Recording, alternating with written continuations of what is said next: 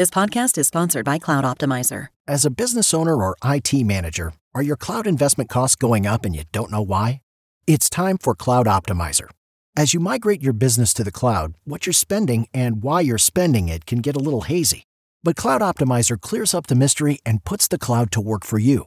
Cloud Optimizer starts by analyzing usage patterns, right-sizing resources, leveraging discounts you may not be aware of, implementing automation, and much more. And by reducing unnecessary expenses and maximizing performance, Cloud Optimizer guarantees you a savings of 5 times what you spend for their service. As you utilize cloud-based services more and more, you don't have to lose sight or control of your spend. You can stay agile, streamline your costs, and optimize your performance, plus save significant money with Cloud Optimizer.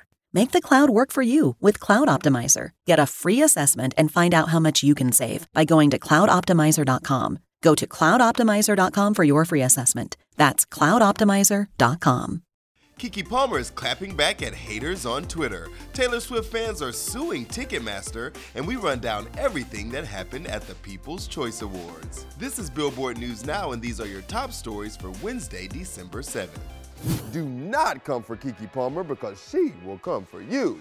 The moment that you post things, it's kind of like you're saying this is up for discussion. Singer, actress, Broadway star Keke Palmer may have just shared with the world that she's pregnant, but she talked to Nicole Byer on her Why Won't You Date Me podcast about how she's selective with what she shares from her personal life on social media. Even though I'd like to share my happiness in some of these fun moments, I don't really want you to think that you can comment on them because that's annoying. And if you think it's up for discussion on social media, Keke will put you in your place. She clapped back at people commenting that she looked ugly without makeup and tweeted, "I wish I could bottle how I feel about myself and sell it. Because some people take comments to heart and these people just say anything. I mean, truly, it's insane to say anyone is ugly, but especially me." Baby, this is Keke Palmer, and we love to see it. Taylor Swift fans are suing Ticketmaster over the fiasco they went through getting tickets to her The Eras tour. We got all the details. Fans had such a hard time getting tickets to Taylor's 2023 stadium trek that even Miss Swift herself posted. She said, "It's truly amazing that 2.4 million people got tickets, but it really pisses me off that a lot of them feel like they went through several bear attacks to get them," adding that it was excruciating for me to just watch mistakes happen with no recourse. So now dozens of fans, with a lawyer who is also a Swiftie, are taking it to court. They say the ticket seller knew they gave out way more presale codes than they had seats. Also, they allege that Ticketmaster benefits from bots and scalpers getting and reselling tickets. Well, the bad blood is going nowhere anytime soon because according to the lawyer, attention and support for the suit has gotten so large, she'll be adding more plaintiffs to the original 26 that filed. The fans voted and musicians cleaned up at the People's Choice Awards.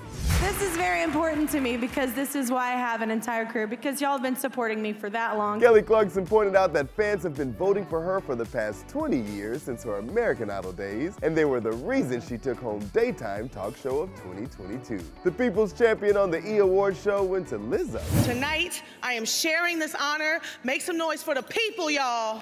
These are all activists and people that I think deserve this spotlight. She spent her speech time shouting out several activists one by one. But the music icon of the night was Shania Twain. She showed off her vocals and pink hair during her performance and wore a tribute to her That Don't Impress Me Much outfit on the red carpet. The biggest honor for me is knowing that people have, somehow found strength and inspiration in what I have to say. Another outfit making a lot of noise, folks are calling Olivia Wilde's fit her revenge dress. Obviously, this award isn't for me, it's for the entire production. She took home the PCA for Drama Movie of 2022 for Don't Worry Darling, sans her ex/co-star Harry Styles. That's gonna do it for today. Running it down for you always, I'm Tetris Kelly for Billboard News Now.